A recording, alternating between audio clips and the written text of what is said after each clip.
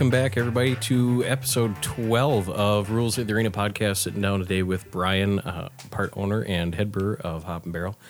Thanks for coming down. I know you're a veteran of the Blind Ninja Studios, Department of Defense, and now new co-host for the Homebrew Bound. Yep. Thanks for coming down here, taking time out of your evening for that. Assuming there's somebody out there that hasn't listened to either of those shows yet, wanted to just kind of introduce yourself? Yeah, absolutely. My name is Brian Priefer. I'm like Gordon said, I'm a brewery owner in the area. I'm a veteran to the summer swamp. the summer swamp feel of a Blind Ninja Studios. I believe I have another mint julep. He's actually one of the top 3 co-hosts I've ever had on Homebrew Bound. Wait. Always had 3. This is like I'm my sister's favorite brother, but only brother. So yeah, my background is that. Are we doing that? Yeah, absolutely. This is all about you. Oh, sweet. Oh boy. I'm just here to facilitate. What's your favorite subject, man? Yeah. So I am like said, part owner of Hop Barrel Brewing Company in Hudson, Wisconsin. I honestly didn't have an intention of kind of opening a second spot, or rather working for a second spot in Hudson, which is kind of how it went. But I guess from a background standpoint at the brewery, when we're sitting around drinking a little bit and it's slow, kind of maybe in the afternoon on a weekday, we kind of like to talk about all the different jobs I've had, and it's a laundry list. And part of it has to do with my dad worked for the city of Maplewood when I was growing up, and so I definitely had like every job that a kid under 18 could have at a city that paid however much money. So there were, I was an equipment manager. I would put together the bags of equipment that the sports teams would get. I would clean the equipment room. I was an umpire. I was a puppeteer. There was like a little puppet wagon that kind of drove around in a truck, and they sent 3 irresponsible teenagers to make that happen, and we proceeded to piss off every daycare in Maplewood because we were late or decided not to show up or whatever, And throughout the years, then I think, I was a sandwich artist at a Jimmy John's and a shift supervisor. I ran a warehouse at a party rental place. I was a dispatcher. I was on a tent crew. Throughout the list might be shorter. What haven't you done, Brian? Throughout the episode, if I think of some stuff that I didn't come up with, I'll just dash it in, and you'll be like, you should have a contest, like free bottle, free can of of Hop Barrel for every fucking job that you if you can name a job that Brian hasn't. Show up the Hop Barrel, name 10 jobs. Yeah, right. Here. Oh, we should do Brian Job Bingo. Brian Job Bingo. But the thing I did the most recently, or the thing I've been working on most recently, was working in the beer industry or the bar industry or the restaurant industry, and then even more recently the brewing industry. So for the last probably about 5 years, I've been focusing on that and only that. And then about 9 years ago, I was laid off from a customs broker job, like everyone else, kind of in 2009, 2010. And then went back to bartending, and I very seriously was like, okay, you know what, the hell with it. I'm going to make a shot at working in the brewing industry. And I started brewing in 2005, so I've kind of been more or less on and off brewing fermented beverages since then, and I still brew kombucha in my kitchen because it's easy and fun, and it's easy to kind of manipulate the taste of that with different things for different seasons and different moods you're in, and so that's the most simple thing I do now, and like literally the only thing I ferment anymore. So I've got a few people that work for me that do the brewing now, and I don't get much of a chance to handle that. But yeah, so I guess I could keep rambling, but what else? Just kind of curious, how did you get into brewing? I assume you started homebrew. Yeah. So 2005, during the summer, there was a gentleman. His name's Bruce Truckee, and I think he's one of those fabled left-handed engineers that just sort of have their hands in these weird little projects. And I think in 2005, a big part of the draw of homebrewing for me was the ability to make your own stuff. And so I, make your own mash tun, drill a hole in this, find the fitting, wander around the hardware store, look at tools you can't afford and don't need, what could I possibly do with that? I like making stuff. I like gluing things to other things, when I have time. And, now instead of home brewing, kind of into woodworking, and I still play a lot of guitar. I've always played guitar, and I've I've sort of embarked on building a guitar, but you'll find if you decide you want to suddenly become a luthier, that the tools are extremely expensive, and so you can only do these projects in stages.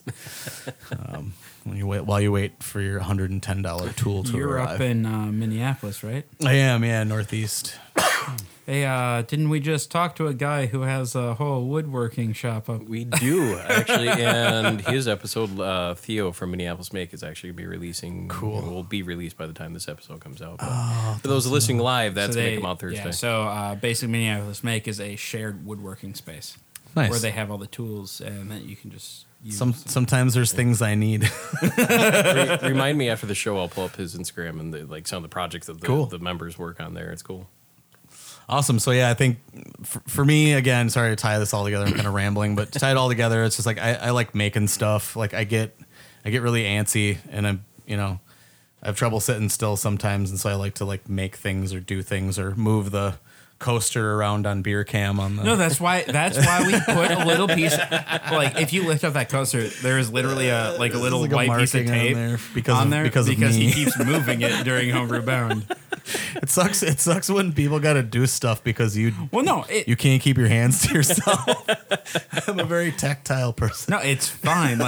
It just took me 2 episodes to learn that's what I needed to do. Well, I know Brian's gonna touch fucking everything, so Carlos bends and draws on every coaster I put in front of him. Yeah, so I don't give him a good coaster. I've witnessed that. Oh man. So anyway, blah blah. 2005, but fast forward to about 4, 5, 6 years later, and was kind of working with the people who had the beginnings of Northgate Brewing Company, and then was tied up with them a little bit, and then got my foot in the door as a beer tender at the tap room at American Sky in Hudson. So that's what got my foot in the door for my first brewing job. Now, doing the homebrew, what was the first beer that you did? And was it any good? Shit, what do we end up? Because I've talked. We did a porter, but it was like a Baltic. It was like a heavy porter. Ambitious. And I guess I can't really call it a Baltic porter because I think it was, I want to say it was probably the Northern Brewer Great Northern Porter maybe. But I know it was a dark beer. Was it a kit or was it something that you guys? Oh, it was definitely a kit. Okay. Yeah, it was totally a Northern Brewer kit, and I don't remember what they had at the time. And I don't know, maybe listeners or someone could verify that. I haven't looked at the kits they have at Northern Brewer in a long time, but yeah. I think they had a kit called Great Northern Porter, or maybe that's just the name of the Summit one. I think it was based off of the Summit one. Oh, could be. And so it might have been based off of Great Northern Porter, so they probably called it something else like Lesser Northern Porter or something like that. Yeah, didn't Northern Brewer, weren't they the one that had the Bell's Two Hearted clone, and they changed? Was that Northern Brewer or was that Midwest? Well, they're the one. They're the same now. I don't know. Because they used to be 2 separate companies. I probably haven't bought a kit in. It's been 6 more than a decade. Yeah, 7 years for me. But Yeah, I honestly don't remember, but I know, I have a box at home. I could look at it later. and wait, let you still know, have the but- box? Yeah, there's photographs in it now, like actual like pictures from a film camera. They do exist. Yeah, I don't understand. well, it's a pretty fine box they used to come in. I'll have to look. It's on a bookshelf somewhere in my archives. The archives of Brian. It's like he's going down to the catacombs. The only person that's been to my house is Pete DeSanctis.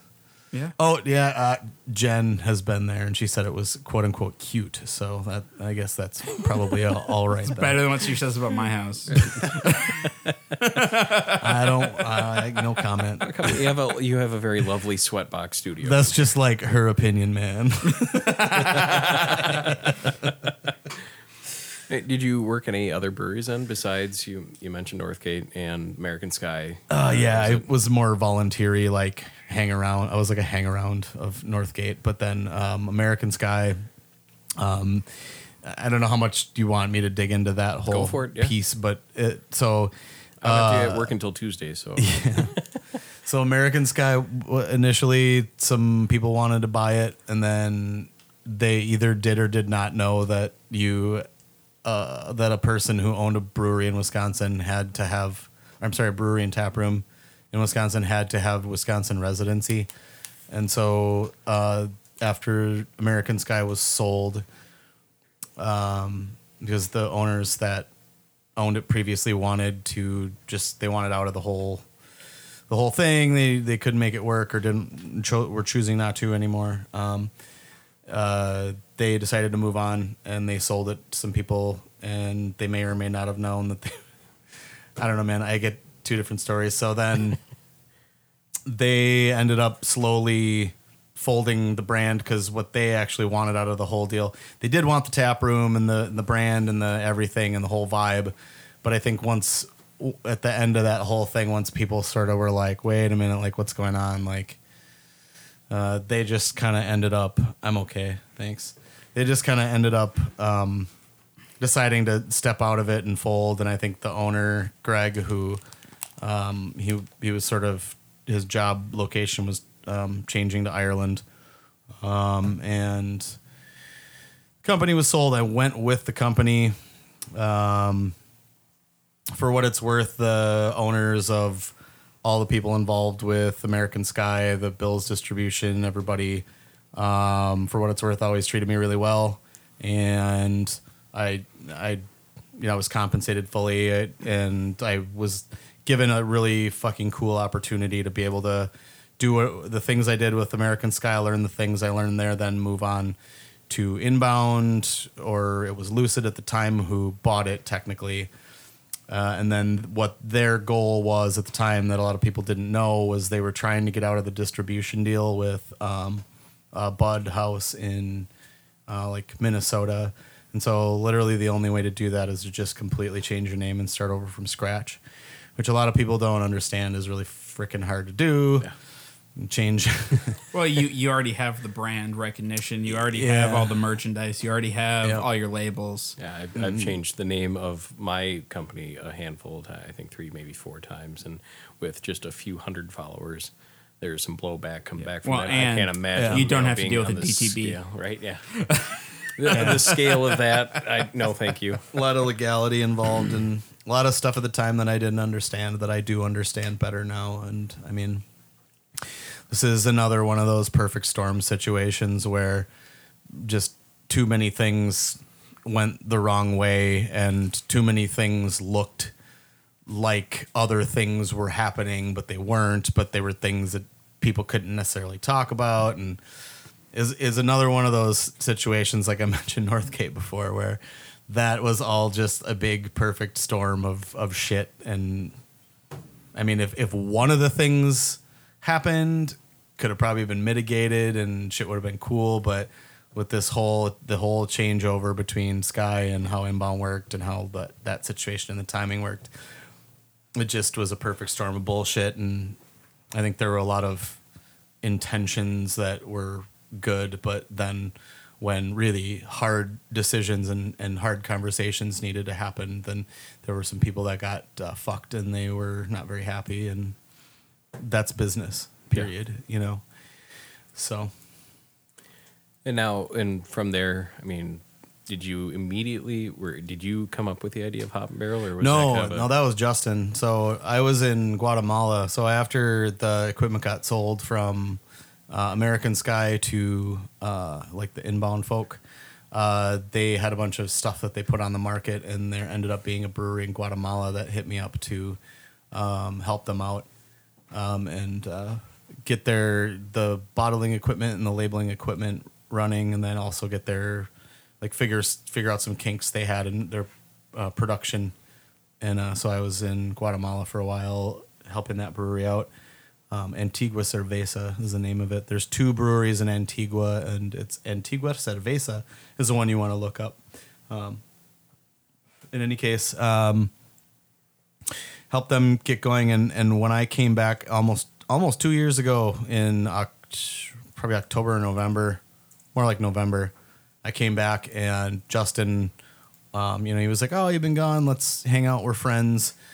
Justin basically, he's a local home brewer, and he would get very frustrated with me because he'd ask, "Hey, here's my home brew. What do you think about it?" And I'd be like, "I don't know. Tastes fine." And so he gets frustrated like I do. He get frustrated where it's just like, "Well, what do you want me to tell you? Like, there's like obvious kinks in it because you're a home brewer, or there are no kinks in it. It tastes great. Enter this in a competition. Don't change anything." If there were any questions where it's like, is this to style? Oh, maybe adjust this or adjust that just a little bit. I mean, it kind of depends on the judge. So needless to say, I was pretty well enamored with like Justin's brewing, and he's very, very good at it. He's a very adroit brewer and recipe writer. Very good at it for a home brewer. I'm just kidding. Now he's really good at writing commercial. Fuck you too. I don't know. He's really good at writing commercial size, so he and I write everything together. And then we met up 2 years ago, almost in November of this year. So, and he kind of was like, "Hey, I've got this idea to start this brewery," and I was like, "You're an idiot. Don't start a brewery as a home brewer, because it's the learning curve is just stupid." Dare to dream and all that jazz, but when it comes down to it, you need to hire people that know what the fuck they're doing. And so I basically said that to him. I was like, you need a guy who's done sales, you need a guy who's brewed, you need a guy who's worked behind a bar, you need a guy who was a puppeteer once. and he was like, "Well, isn't that you?"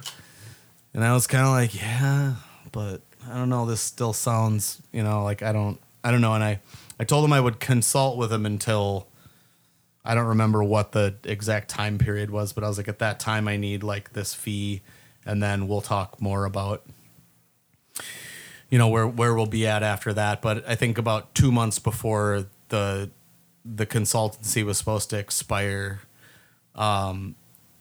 we went to breakfast one morning, and he like took his phone and he like shoved it in my face, and he pointed. And I had texted, instead of "you should," blah, blah, blah, I had texted "we should." And so I'm like eating hash browns, and he's like pointing at this, and I'm like, yeah. I'm like, I'm in. Just stuff it in a sack for right now. We have other shit to talk about. And so it kind of went from there, and that was probably like February. So it'll be 2 years in February that it was, or January, February, that it was like, yeah, let's do this.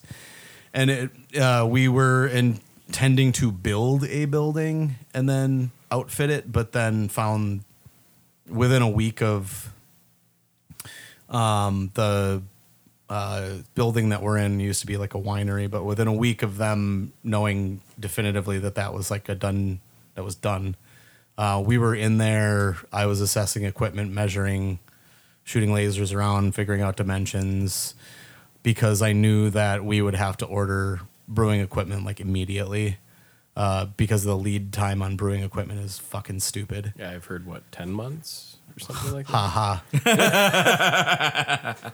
Where are you buying it from? Yeah, this is all down the grapevine. I stay out of that side. I stick to the drinking part.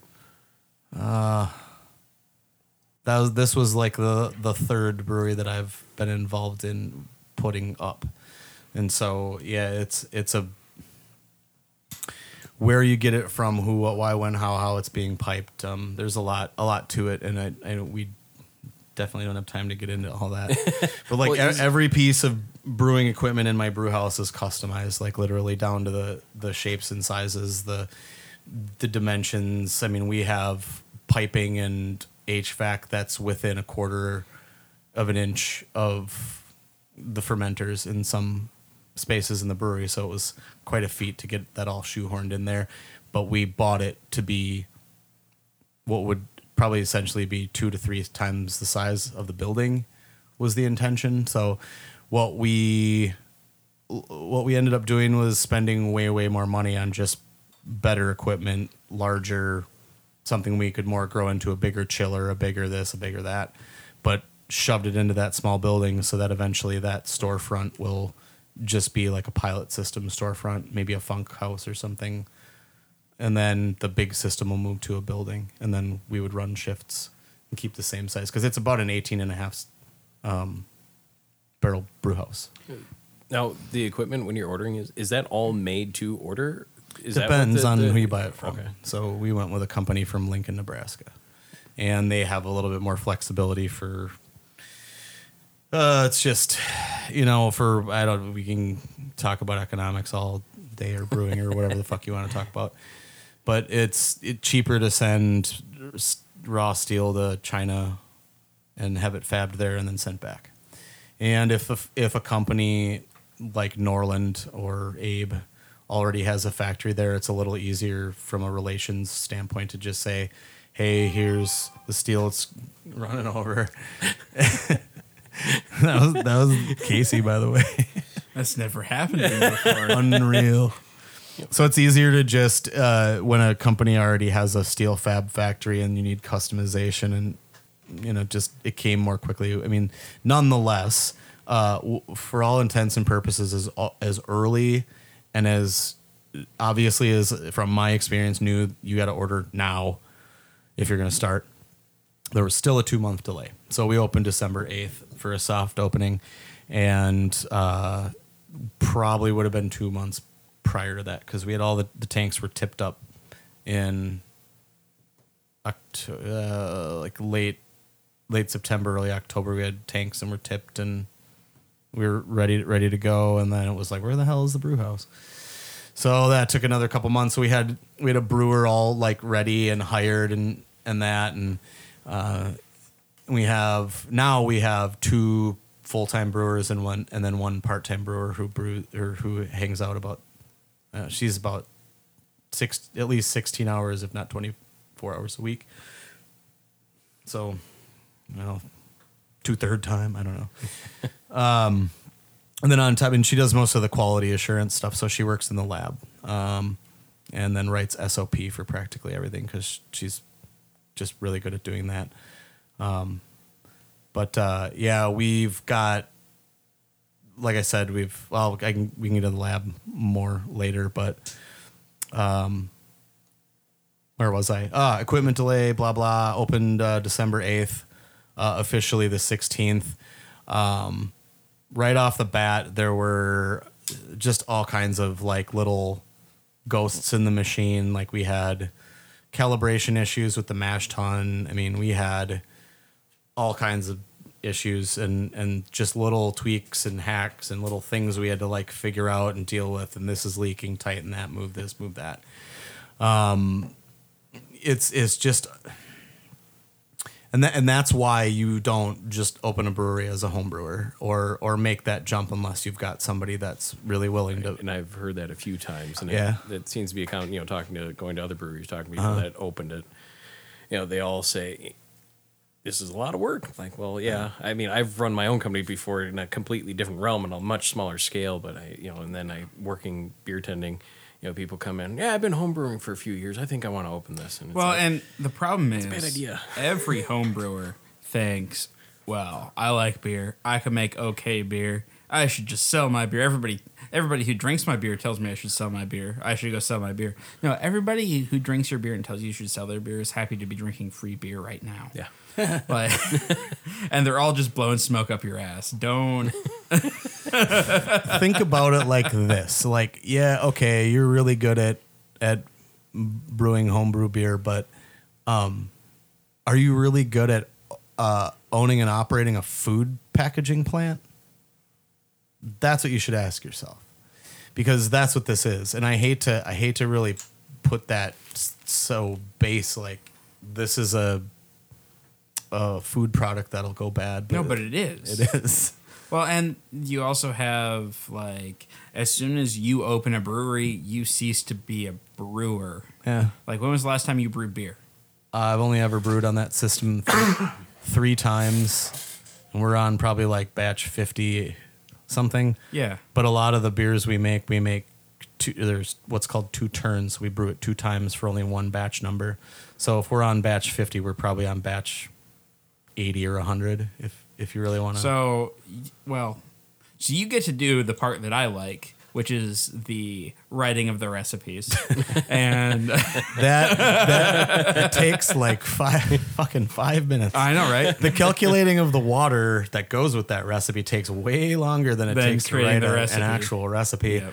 Like, because, we got Katie will have to check the water in the hot liquor tank, which might not necessarily reflect the water that's going into the beer, because a lot of that stuff that goes into that hot liquor tank is precipitate, and it precipitates out and it sits in the water. And so then we go and we clean the hot liquor tank out, and then we're like, wow, well, this is, sulfites are drastically different or whatever. And so then you got to recalculate everything. And then, you'll fight with, you're like, well, we need to adjust for sulfites, and but when we do that adds calcium, and now the calcium is too high. And so wait, what the fuck are we doing?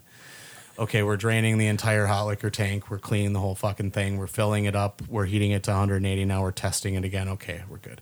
Did that shove the whole brew schedule off a day? Yes. I don't know. And that was part of the learning curve. Now, 9 months in, it's, now we know, okay, well, these numbers are going to be off if, we don't clean this hot liquor tank for a month. It's going to be different. Well, and it depends on what you've brewed in there too, like what salts you've added, because those will add into the HLT, right? Those, like, will they accumulate or no? Those generally will go directly into the mash. Okay. Yeah. Okay. So you wouldn't put those down. Right. So you salt your mash then, and not the water. Yeah. All right. No. Yeah. When you're mashing in, you can. I'm learning too. This is fun. Well, when we used to go directly through a hydrator and not through an auger system, you could shake a little bit of salt in each bag and then give it a little tug on the edges and let it sink kind of down into the malt, and you get a good. But yeah, when you're mashing in, you want to mash in your dark malt right away, first, because that'll get your pH down closer to where you want to be to get a good mash. Good mash in pH temperature. But then that's why we calculate the salts and the water, because you need a pH of water in range. But we accentuate some things to make hops pop out or not. Depends. Listen to Homebrew Bound for more. I know, Jesus Christ. Right? Sorry, guys. Those of you listening to this and are going, this is way over my head. That's just got really I'm in the same technical boat. Well, yeah, but if you listen to Homebrew Bound right now in the middle for a hop series, and once we get to our water, everything will make sense. All right, where are we at? I think this answered a slew of questions I had written down here. I'm super rambling. I'm sorry. No, it's good. It's good. No, it's perfect. So why you mentioned that you were looking at originally building and you ended up falling in downtown Hudson. I mean, why Hudson versus, especially with the Twin Cities, with the explosion of craft beer breweries going on? I think I'll push the discussion more to why Wisconsin and why not Minnesota, because why not Minnesota? Minnesota was never, unless it was close to the border, it was not really ever something we were going to do. It was always Wisconsin, and it was always in the St. Croix Valley or around North Hudson, blah, blah, or around that area or in Hudson somewhere. And it had a lot to do with what I was seeing in the market in this area at the time, and there's nothing that's like us, or there's nothing our size.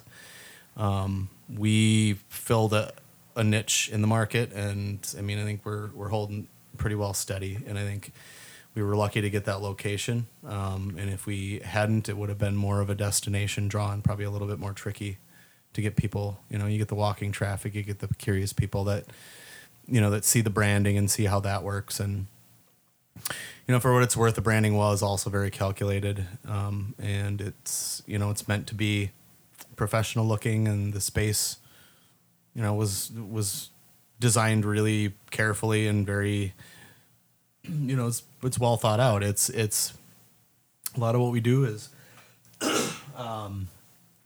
I always say at the brewery, throw a spaghetti noodle against the wall and see if it's done.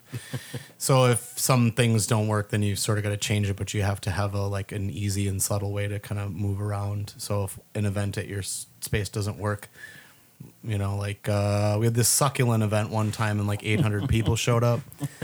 And then we had it another time and maybe 50 people showed up. So it was okay, we clearly know, you know, what time of year it's better to do this. But, you know, the breweries I'd worked for over the years, it's okay, let's try this. And, you know, so that's kind of where we're at. But we just lucked out on the location. Purely luck, unless you want to look at networking like luck, which, I mean, you know, it wasn't for lack of Justin and I hanging out in circles, small business owner circles or entrepreneur type networking groups, or brewing networking groups, the Master Brewers Association, Brewers Association, being members of the Wisconsin Brewers Guild, or things like that, all that, not that we were members of the Brewers Guild before that, but now we are, but all of that helps, because, you know, it's a lot of who you know, and some luck, if you want to call it that, and then, you know, a lot of skill and know-how, and watching 2 or 3 other breweries totally do stuff you wouldn't do, and then just doing the opposite. And you said, you know, it's a small building. If anybody hasn't been there, I recommend checking it out. When you did the soft opening, you gave me and my buddy Clark, if you remember, a Half Giant. Yeah. You and Justin gave us a quick tour, and I did not realize how big that building is, because from the outside, yeah, it's pretty deceiving. It looks tiny, and then you go inside, it's a fucking TARDIS in here. Yeah, it's 8,000 square feet, but the production area is more 3 to 4. So if you figure a barrel per square foot, then you're oh, it'd be 8,000 barrels. No, it's 4.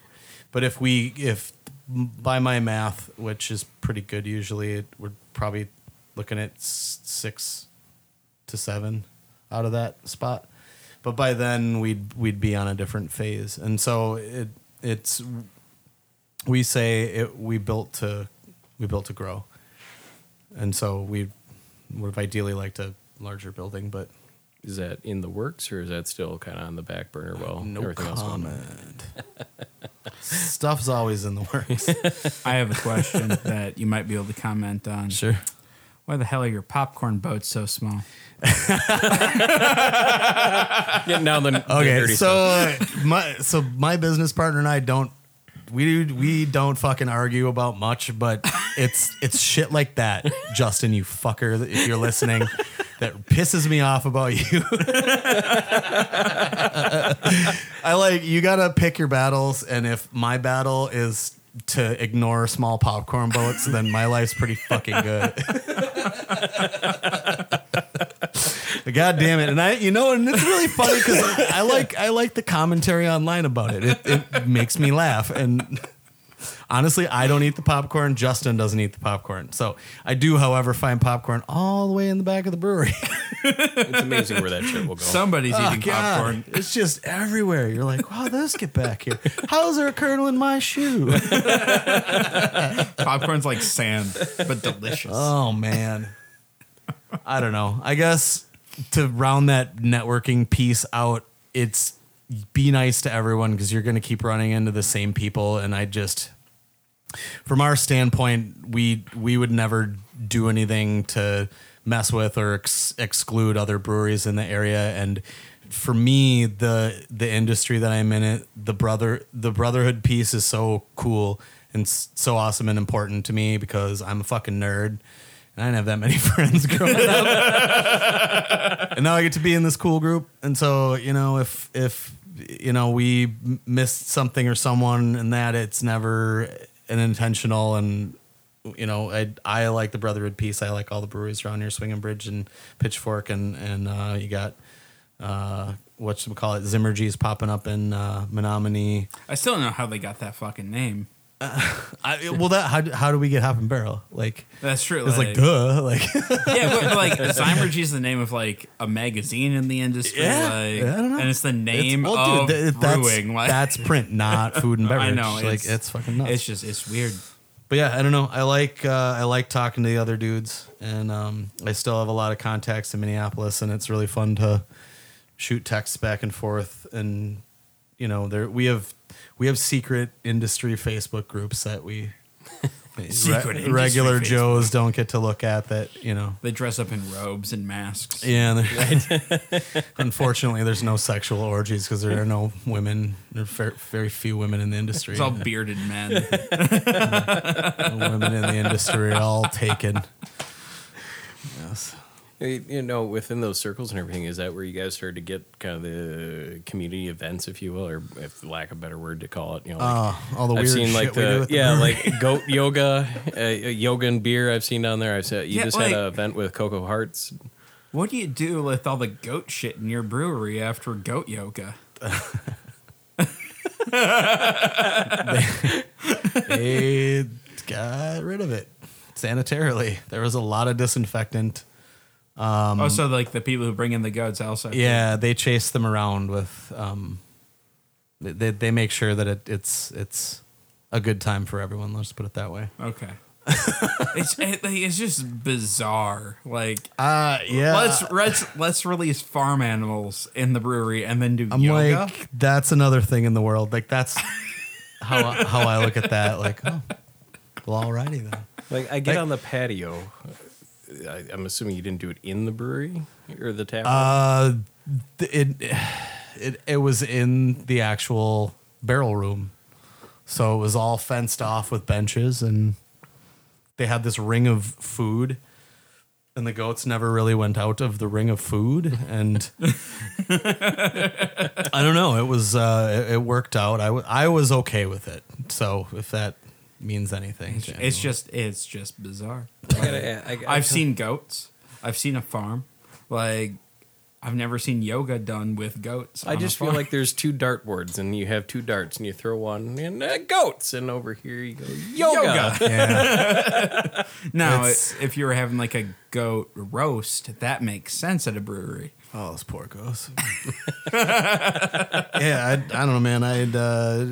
That was like the succulent make and take thing. It's like, oh, okay, I guess this many people are going to show up. We're going to cause a giant goddamn traffic jam in downtown Hudson.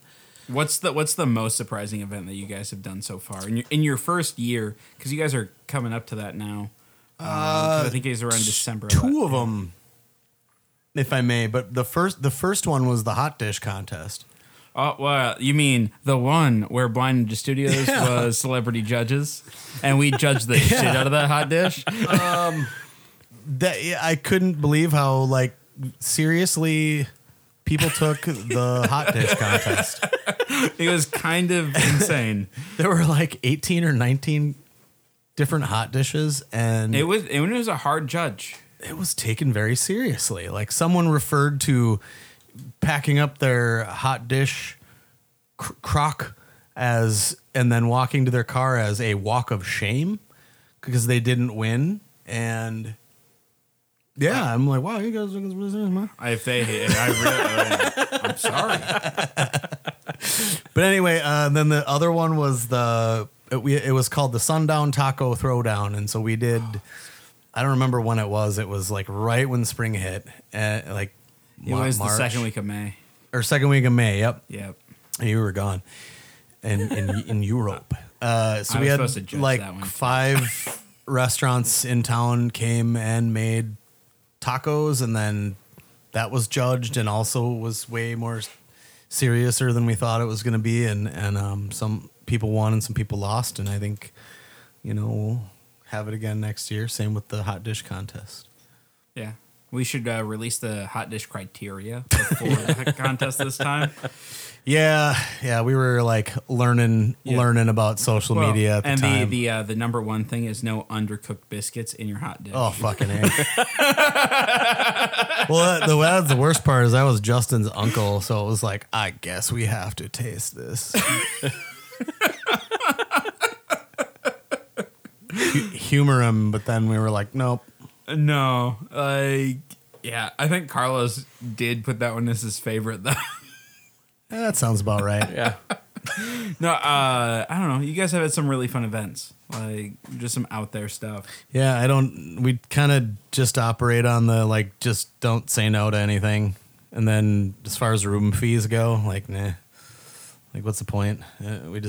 It's a community center that sells beer, and we have some room, and we can move stuff around. And well, if you fill it with people, you're gonna make money, right? Yeah, inevitably. That's the theory. Anyway. There have been a few things where the room's been full, and it's like, well, it's obviously these blue hairs aren't gonna buy any beer. Like, it's a few times where it's like, wow, people are just not buying shit. But Just put a PBR gas tap on there. They'll start buying that. They have standards, Gordon. Just saying. If it's going to be anything, it's going to be champagne and beer. Like, Coors Banquet. That's what you're talking about, right? no, that is an entire meal in a can. I love it's an entire banquet. All right. What else you got, man? Outside of brewing, you mentioned the guitar.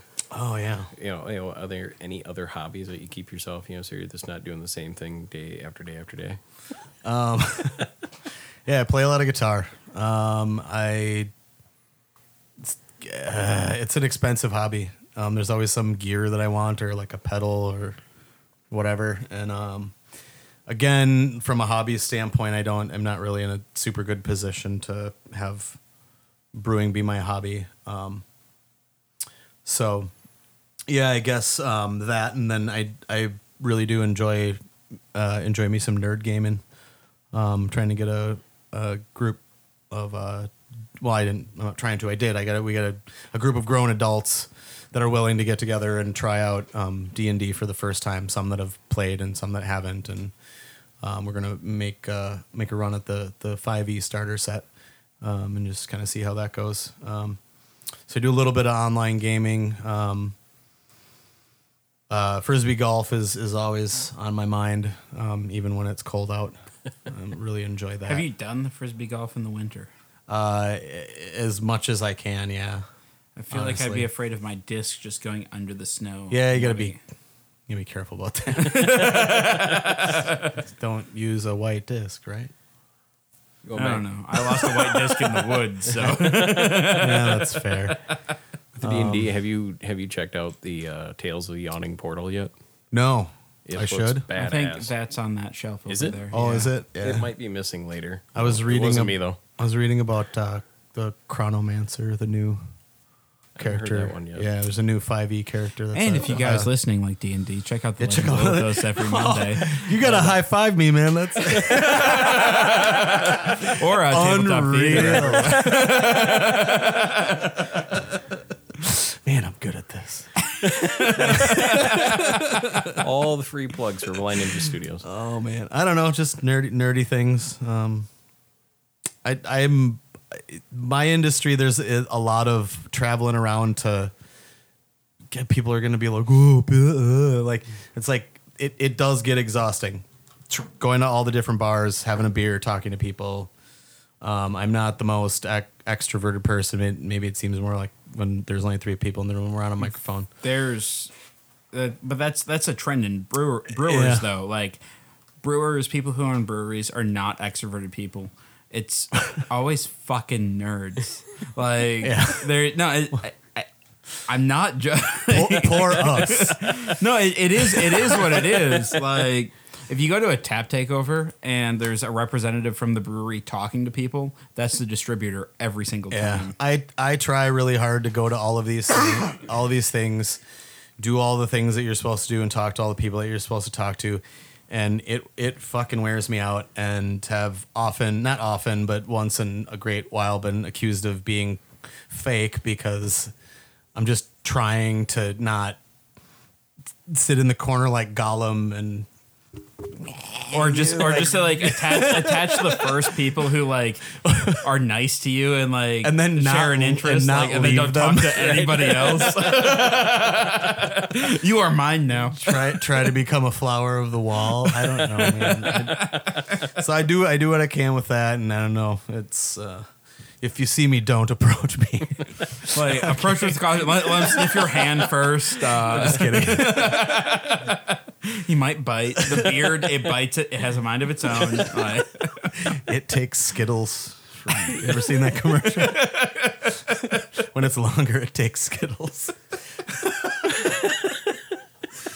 Oh, anyway. Going through Facebook and trying to find pictures you use for the promo going up to this episode. I mean, some of the shit that's posted about you and your quotes is awesome.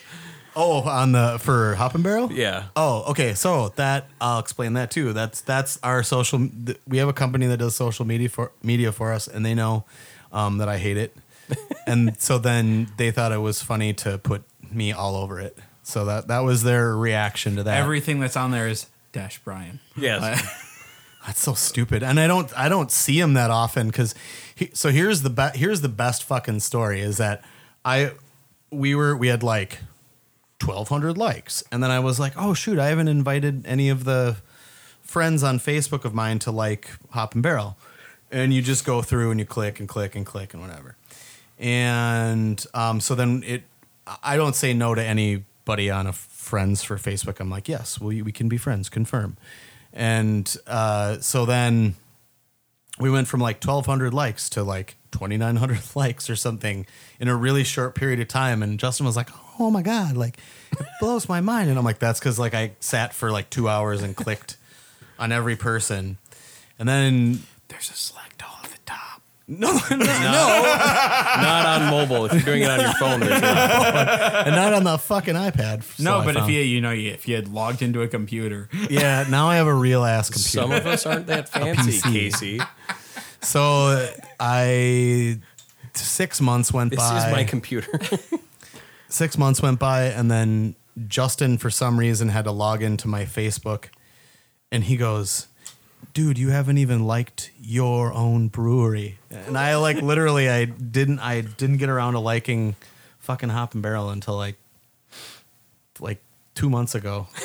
I had no idea. I was like, I don't know why I don't see this stuff. There's it's that weird. notification I got. Brian likes Hop and Barrel. Well, it's because I have access to the back end of the stuff, and so I just never really thought about it. I saw everything from there, but then when we turned it over to the company, I just was like, okay, I have other crap to do. I didn't notice. And then suddenly everyone was like, oh, that quote you did was, oh, it's so funny. And I'm like, what? And then I had looked and liked, and now I know. And yeah. So now you know all the shit that you're saying. Now I know all the shit that I'm supposedly saying. It's always about your beard. What was the one where it was like, an apple a day will keep anyone away as long as you throw the apple hard enough? And I was like, yeah, finally. Finally something that I would have actually said. You just get wrapped up in shit and don't look, and I don't know. Which I almost used that picture, but ended up going with a different one. But I didn't remember which one that was. Yeah, you were kind of, it looks like you're reaching down. Oh, God, yeah, I was in the back of Justin's truck. Yeah, so are all those pictures taken like while you guys are delivering beer or whatever? Or yeah, who's taking the pictures for the social media company? We take all of the content is ours organically. Like those ladies will come out and take stock photos once in a while, but like literally all of that shit we feed them. So anytime we're always like pictures. Mine are mostly dumb and they don't use them, but they'll take pictures of us like. Or Jeremy takes a lot of pictures, or the guys who are delivering will take pictures, and then they funnel them through. But we're on this chat with the gals like all day, every day. Like it's always like, how about this? What do you think about that? Because they do a bunch of graphic design and shit for us too. It's a piece where if you were a brewery that wasn't self-distributed and you were working with a distributor, that'd be part of the package of working with a distributor, is getting like print material or window stickers or like shit like that, social media, signs for events, all that. But we've just chosen to kind of go with them and then do it organically by ourselves and piecemeal it, which makes things a little bit more hectic. But because we like these distributors have in-house designers, in-house print shops. It's expensive printing equipment, and then I have through the years figured out, okay, well we can do this more organically and make it look more like it's us, and then execute it, from a good financial standpoint. So it's one part that we pay for, and then the other two things we sort of bring into connection with it. Now, the discussion going in self-distribution beef or versus going with a distributor, was that kind of on the table when you're starting? No. Did you just want to go self-distribution right out the gate? Yeah, we'd like to keep it that way as long as we can. It doesn't mean we wouldn't talk to anyone, but it's a conscious decision to kind of try to do it ourselves. Wisconsin's more spread out. When I was running sales in Minneapolis, it's like you could park your car and walk to 12 accounts. Well, out here you drive to all 12 of them, kind of, and it's you pick and choose, hit your low-hanging fruit, and then after you've got that and sort of are in a natural rhythm with it, then you follow up with the rest of the shit. So we were kind of talking off air where you are distributing now, and recently you just got down in Madison. Yeah, we've been in Madison for a couple months, and we have tastings and tap takeovers and things planned in the future. And then this coming weekend is another big hoopla where we're all going down there again to run amok in the town and do some couple tap takeovers and do some this and some of that. So, are you strictly in Wisconsin then? Or are you looking only at Wisconsin? Only Wisconsin. Minnesota's not off the table, just not right now. So we're a Wisconsin brewery, sure, first and foremost. So here's, I guess, kind of an industry question, and I don't know if we've talked about this before or not, but like you're saying, so in Minnesota, like you can park at one spot, walk to like 12 different accounts. In Wisconsin, you have to drive between accounts, and I'm assuming. Well, yeah, but I'm assuming like when you go into a new account, you probably sit down, you have a beer with them, and you talk. Do you have a policy where like, okay, so if you're driving to accounts, you can have this amount, or is it more of like a be responsible type deal, or like just the drinking and driving aspect of that industry wide seems to be like a concern to some people, and not every account is a sit down and drink account. All right. You want to pick and choose with that, maybe one, maybe two a day. And then the rest should damn well understand because they see enough reps all day. So, yeah. Yeah. No, okay. This isn't, unless you're trying to strike some sort of like, I don't know. There are many reasons to and to not do a beer at every place. Like, Yeah, it's just one of those things. Not being in the business, it's like I've seen a lot of reps like go into a bar and have a beer, and I'm like, they can't do that every day, like at every account. Like it's true. Yeah, it depends on the rep, and it depends on the day. Like consider that. And I mean, were they driving with somebody? Was there a second guy? Yeah. I mean, were they a brewer with them? Whatever. So okay, I know that's kind of a fucking vague answer, and I apologize. No, I was just curious if there was an were industry there days standard, when I was doing sales that I had too many beers and had to leave my car and take a lift home? Yeah, or an Uber or whatever you want to. Yeah, yeah, definitely. Okay. So the answer then is just be fucking smart about it. And yeah, well, I mean, it's like what I tell my employees at the brewery, like don't be a dick about it, and don't put me in a position where I have to make stupid fucking rules. Like, yep. I mean, shit gets a little loose on Friday at the brewery if there's not a bunch of shit going on. Mm-hmm. That's fine. It's always the if. We can have we can start drinking at an abnormally at a reasonable hour of noon. Whatever. Look, if guy or gal A drinks 5 beers throughout the course of a 12-hour shift, gets everything done and is safe, who cares? hopefully, nobody who like OSHA is not listening or Well, whatever. no, just be an adult about it and you're fine. Well, yeah, that's what I mean. Like most of the time, it's like they're too damn busy, and I mean, think about it. You have a couple beers, and then you gotta and lunch, and then you have to do a bunch of really physically demanding labor for 4 or 5 more hours. Yeah, you're not going to do that. No. It's not a fun day. Shoot yourself in the foot. Got a couple questions here that I was Sure. asked to ask you. First one, what's your favorite style of beer, and what's your least favorite to drink and brew?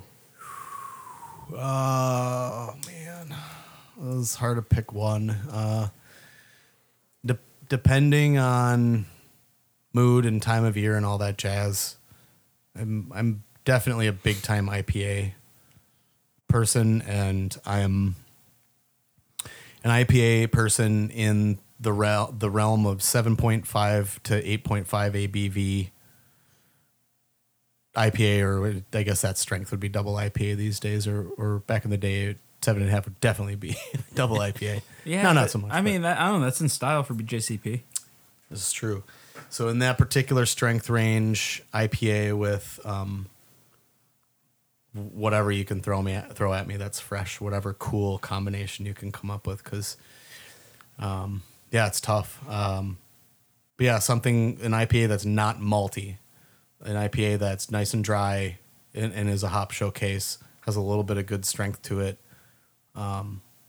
good firm bitterness. So West Coast. Yep. And then malty German beer like Eyinger, literally, or Hefeweizen, like a nice bulky Hefeweizen, or a Doppelbock, or like a alt beer. Eyinger, Altbärsch, Dunkel. That's, I mean, if you put that in front of me, I'd be happy all day. Or Orval. I'd drink that anytime. So yeah, that's kind of where I'm at. I do not get into sours. I can take Brett beer because it's not sour. That's just a different yeast flavor to me. So some stuff along those lines, like Orval finishes with Brett, so there's a little bit of that depending on how old the bottle is. Yeah, sour beer, I can't do it. It makes my stomach do flip flops. Is it the lacto? Yeah, and then that's another thing. Anything with lactose is ugh. So a lot of the hazy IPA with lactose. And How did one of your flagships then, or one of your first beers, become a lactose beer then? Because it's a popular style. I can't drink it, but we're getting pre-orders for a beer that we haven't made in months. Lactose Panda? No, the Hudson Haze is coming back in 12-ounce cans, but we're getting pre-orders because our sales people told we released a calendar that showed that we were going to be releasing it again, and so now there's been all these. The calendar seems like a mistake. Orders for it. Orders for a beer that's not even in a tank yet. No, it's not a mistake. That's what we're doing. But man, that I feel like that gives you so much or so little margin for error, though. Like if you especially doing something as hoppy as Hudson Haze, are you worried about the hop crop being different or anything like that? Or, no. Okay. Nope. All right. Proper preparation prevents poor performance. Just mind your P's and you're okay. Just planning. That's most of what goes into what I do involves the planning of stuff. And so I guess to describe what I would do on more of a daily basis is the controlling of the spice. So literally anything that comes into the brewery or goes out of the brewery, and I'm most certainly responsible for whether I'm making it or not. What happens in the brewery? That's Justin's. Yeah.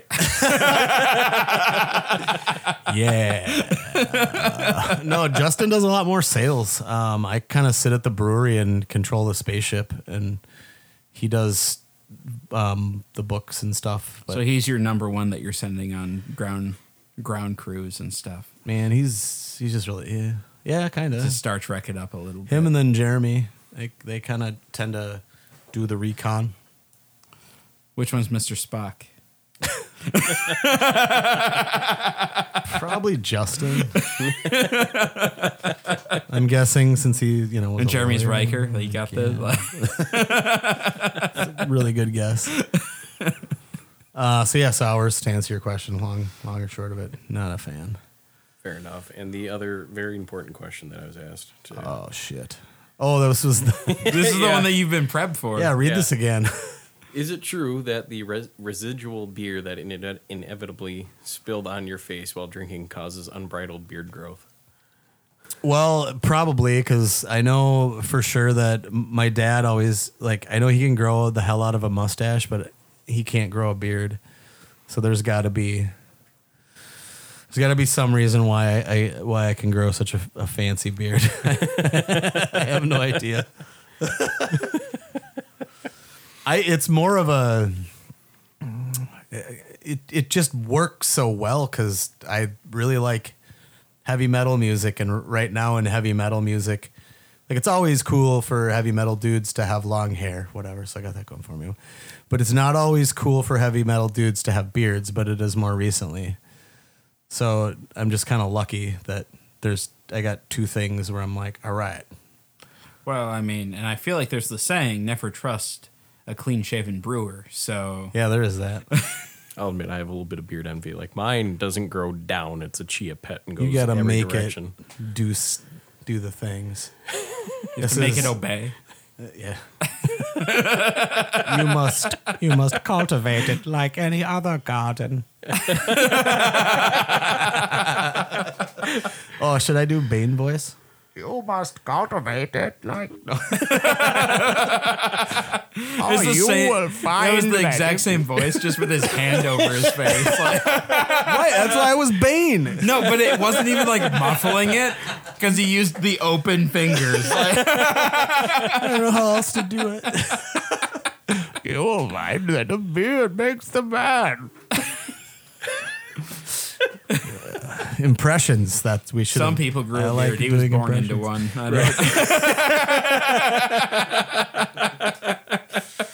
Oh man. Anyway, I've exhausted all the questions I have. that's all I got. I mean, looking, if somebody's out there, they're home brewing or they're thinking about getting into home brewing, with the long term goal of owning a brewery someday. I mean, do you have any advice for them? Go to school.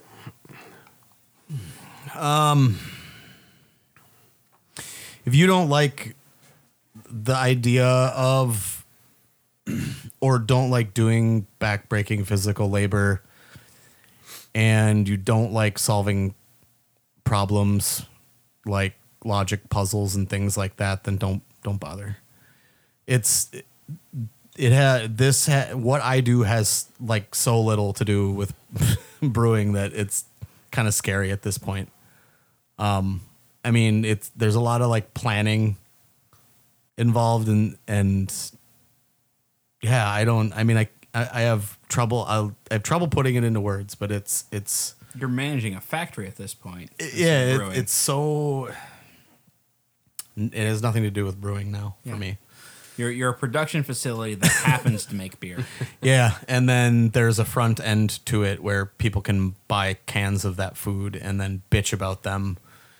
Well, yeah. So either right then and there or on the internet, and you get to read about it later. You get to run a factory and a bar at the same time. Yeah, so you get to either sit in your tap room and people talk shit about your beer there, or you can. What were we talking about the other day? You can either smell people's farts, or you can get in the elevator where they farted in, which is the internet. Does that make sense? So, I mean, talking a little bit about that, untapped feelings. Not a fan. Thoughts. I just rating beer is so dumb. Unless you're an expert. It's so subjective. It's just subjective. We were talking on the homebrew program earlier, and I was like, man, I really like this. This is one of the better beers that you've made. In case he was like, oh, what? Well, I was like, I didn't know how to take it. Does that mean my other beers are shit? The rest of them? And then I was like, well, I'm pump the brakes because, right now this is tasting really good to me. I can pick out the mineral quality that I don't like or shouldn't be as, there. As a home brewer, like anytime somebody tells me that they like something, I immediately am suspicious because everybody's trying to blow smoke up your ass for free beer. Like, there's that. But yeah, I mean, we drank I would never. We drank a caramel apple cider Yep. after that, and I really enjoyed that. And I don't know, maybe just what I wanted right then. I don't know. Yeah. Sometimes I want Burger King. Sometimes I want McDonald's. And if you go back to, I can't remember what episode it was, but when we did that beer tasting with the infected beer. Oh, yeah. that was, I don't know, it was episode 220 something, I think. Was I on that one? Or Yeah, you sure were. I was on that one. Because Right. it was cool for me, for someone that does not brew at all. I just know what I like. You and what the I monsters don't came down. like. That was He brought 2 weightlifting. Oh, that's buddies. right. Yeah, there was a guy with a kilt that was really intimidating. Yeah. That'd be Mike. What was that episode? Yeah, that was episode Mike 5. Yeah, like for Rules of the Arena. in a good way intimidating. Like he wasn't like being mean or anything. Yeah, no, and then Ulysses showed up and he filled the stairwell. I didn't realize that was a thing that could happen. And no, that was just a cool episode. Like I was saying, like for me, that I don't brew at all. I just know what kind of beers that I like and what I don't like, and then to be able to hear from your side, the more scientific side of things, like, oh, this makes a hell of a lot more sense. I know why shit should taste the way it should, and I know when it shouldn't taste that way, but it's because I practiced a bunch, and I still do. Over the summer, I was in a better, if you're local, the Better Beer Society does a lot of good work. And it's stuff that fills gaps that things like the Cicerone program kind of doesn't. And so I did that off flavor tasting with you guys. In between then I did another one. And then after that, I did one over the summer. So it's not like I'm just sitting around twiddling my fucking thumbs. Like I find places to go to do off flavor. I find ways to challenge my palate. I'm a BJCP judge, blah, blah, blah. And I don't just sit around and not taste things. Do you demand something similar of your staff members, like people running the? Oh boy, you can try. Well, I guess I demand might not be the word, but do you like offer like, hey, here's the Cicerone program. Mm-hmm. We'll pay for it if you want to go. Like, I mean, when you're dealing with front of house staff, you generally you're looking at a higher turnover. Okay. And I mean, you do have your ride or die people that stick around forever, and those are the people that I would definitely invest in their education because I think it's important. And that's why I did the BBS class over the summer. I was there as an evaluator to see if it's worth. I felt sending. like this was a quality thing to do, and I really do, and I did, and I knew I would, and I think it fills that a big gap between the certified beer server and the Cicerone. And what is it? 3 out of 5 don't pass the Cicerone, and then the Cicerone is tougher than like the New York bar exam or something. I'm like, Which is, I don't know. I'm sure debatable. So. But you're talking about beer. It shouldn't be that hard to pass. Yeah, but I mean, honestly, like from a program integrity standpoint, they should be hard. Look at what's the sommelier program looks like. What do you want to just hand people? I mean, like, think about it. Like half the people on that off flavor panel that we did here couldn't perceive half the shit, and all that shit was at like 3 times what it would normally. Well, but at the same time, like there's a few flavors that my palate just can't pick up. Like some of it's so subjective that it's. But I have the hardest time with diacetyl. That's one of the flavors that I have the hardest time picking up. There's other things, though, that you're super sensitive to. Yeah. Or there's people like me that are sensitive to everything. Literally everything. Yeah. That would be, If everybody was like that, that'd be perfect. Quick synopsis for those of us like me. What is the Cicerone? It's about as close to a sommelier for wine as you can get. It is a difficult exam, and like I said, there's No, not like I said. Like I said, it's hard. Like the Cicerone is really fucking hard. So you think about the Cicerone, you can stand in the middle of a football stadium and you can spin around 360 degrees. That's so many different types of wine there are. Dissimilarly, if you stand in a small area, there's this many kinds of beer, or different styles of beer or whatever. But there is terroir involved. So the Cicerone is I think probably one of the better attempts at the sommelier. But then the beer judge certification program has technical brewing aspects to it, whereas Cicerone is more like beer and food, draft systems, blah, off flavor tasting,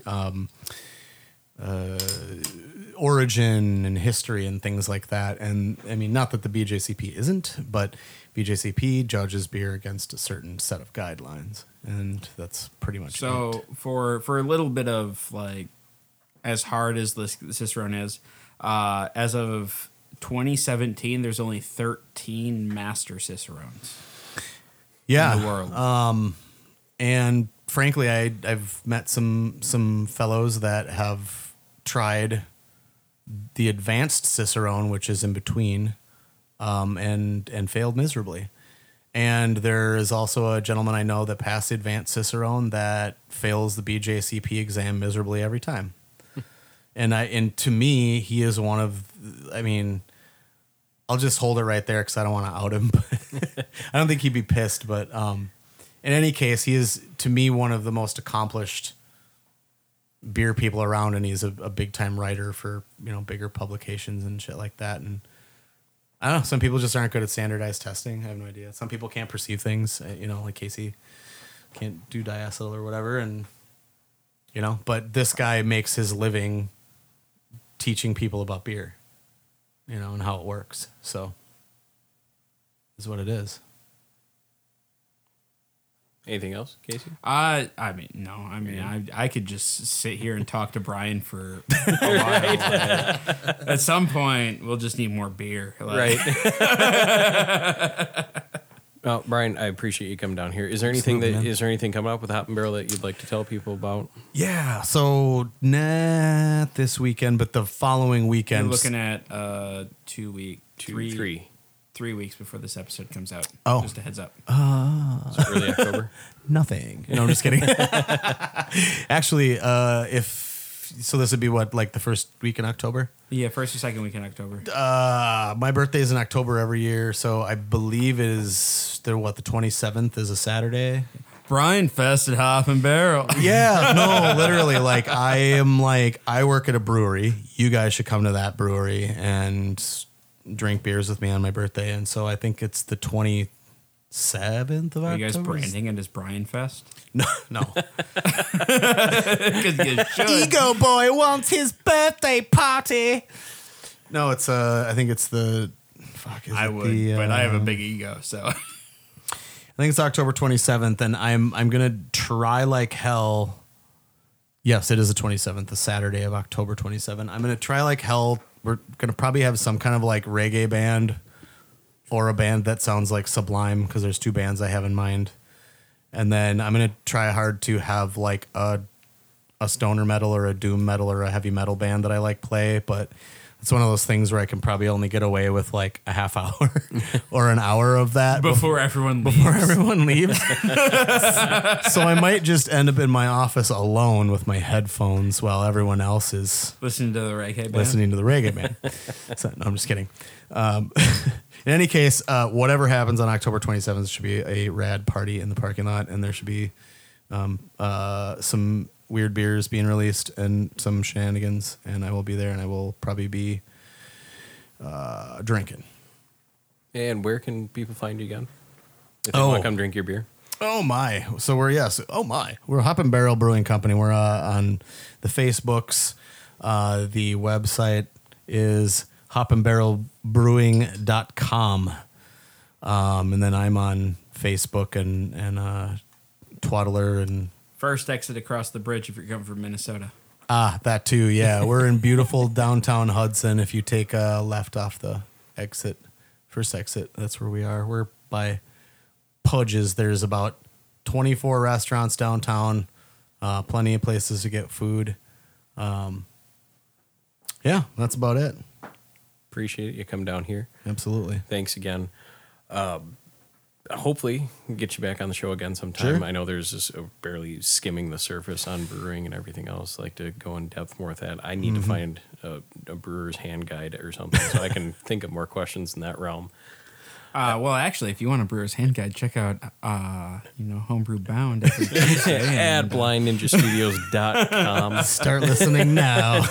We just finished up the 80 Style Challenge, so if you have any questions on 80 styles of ales officially sanctioned by the BJCP, we've covered them all. Oh, man. That's true. We have. Or, well, I mean, I haven't. Casey has. No, you're co-host now. It's we. You get to take credit for all of the horrible things that we've done. Foibles. Yeah. So, yeah, folks, if you didn't catch that, if you want to hear more of Brian and Casey, go check out Homebrew Bound on blindninjastudios.com. Also, you can find them on Facebook at Blind Ninja Studios. If you want to listen to this episode, you can check out our Twitch stream. I also have the videos saved on there at twitch.tv/ROA. Also, I just No, just kidding. It's twitch.tv/Rules of the Arena. Oh, I do ROA on mine. It pops up right away. I don't think mine does. I'll try it, though, just to make sure. One of us is right in the meantime. Because I typed Rules of the Arena and it came up. No, ROA does not work on Twitch. It worked on mine. It on my works phone. on Blind Ninja Studios. Whatever. Blind Ninja Studios /ROA. You can also find me on Facebook and Instagram at Built in the Arena. And the website I finally finished redesigning after talking about it for like 6-7 months, thearenaoutpost.com, where you can check out this episode and previous ones. You can also check out some merch on there. Thanks again for listening. We will catch you next time. Oh, yeah. Oh, I suppose you wanted to play music. Yeah. Okay, bye. Super duper producer dropping the ball. I was fact checking your shit, man. I'm sorry. Thanks again, folks.